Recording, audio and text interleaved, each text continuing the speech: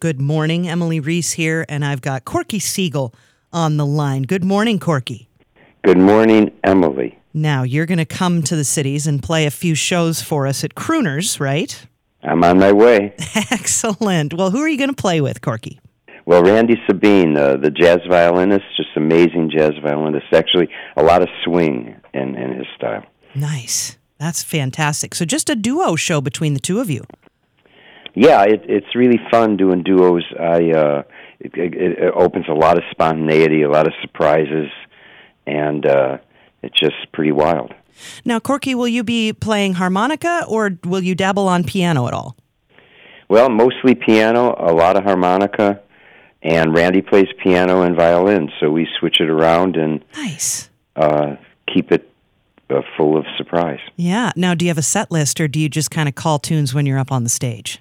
I'm always the guy with the set list, and boy, okay. and I have to.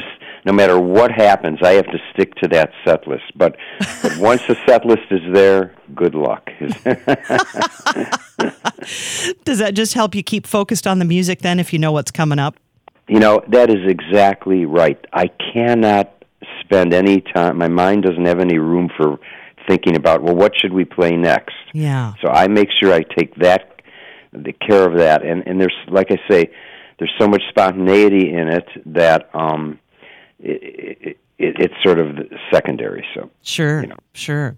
But the set list itself is a composition. Well, of course. I mean, you got to think about what tunes lead to what tunes, right? I mean, and then when you're picking your songs, it's like choosing between your children.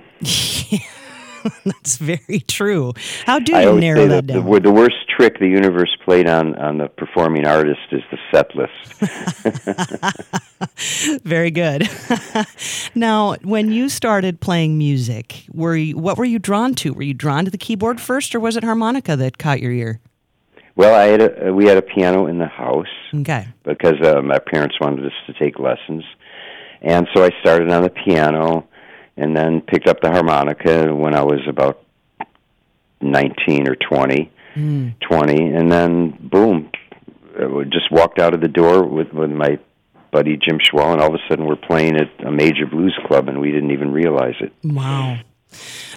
Blues, of course, a big part of your life. Also combining blues with classical music, a term called third stream in the jazz community. And I'd love to hear your thoughts on that, bringing those two worlds together, if you don't mind. Yeah, please. So, actually, there's something a little different about this third stream. I think we may not even want to call it third stream. I'm not sure. I'd have to get deeper into the definition. But what this is a compositional juxtaposition of blues and classical. It's not a blend. It's not a fusion.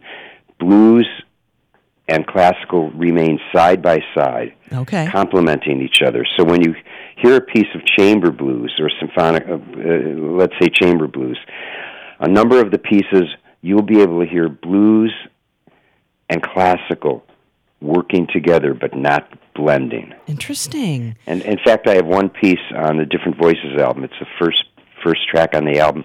It's with Ernie Watts, the jazz saxophone player. Yeah. Who's a real good friend of mine, and he. So when you hear that piece, you hear blues very distinctively, jazz very distinctively, and classical very distinctively. Not just the sound of the instruments, but actually what they're playing. It's a collaboration with the three genres side by side. You could hear them chasing each other around the room. Oh, and it works. What do you enjoy about that juxtaposition rather than a blend? Well, it's incredibly unique, incredibly surprising, and because it's so unique and fresh and surprising, it just makes the music even more effective. Sure. Because you're somewhere you've never been before. Mm-hmm. Yeah, no kidding. I of course we hear fusion. I mean, fusion in a broader sense, not just in terms of the era from the 70s and such, but it's interesting. It would be interesting to hear them side by side rather than fused, as it were, for sure. And that's what audiences say when they come in. They're like, "Wow, I didn't know that was possible." And the secret is, it is possible. In fact, it works. You could just throw two things together, and it works. It's quite amazing. Composers are always looking for a way of coming up with something different, something unique. That's the biggest challenge.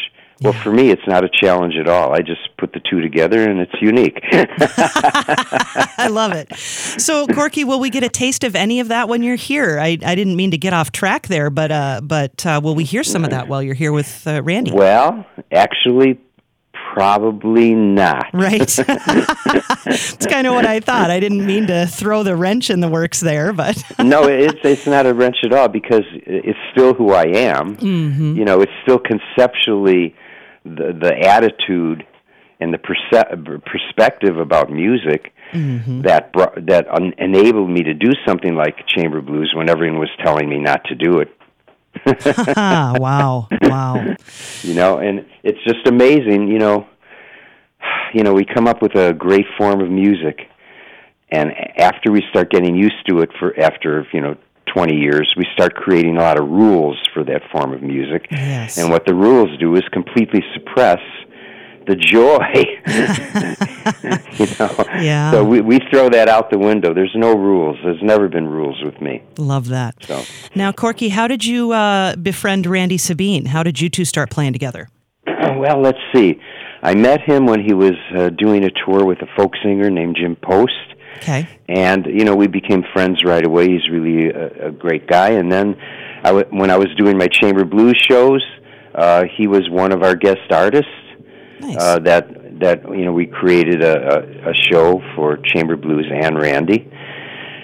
And then we just started doing solo shows together and had so much fun, like so much constant, intense fun.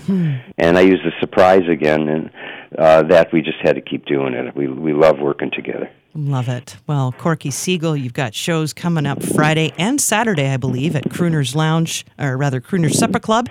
And what a pleasure it's been to speak with you. Any final thoughts before we have to say goodbye? Well, I just want to make sure everyone knows the early shows. The Friday show is at 7, okay, and the Saturday show is at 6. So the old people like me, because I'm 76 now. The old people like me, they're going to want to get home early now.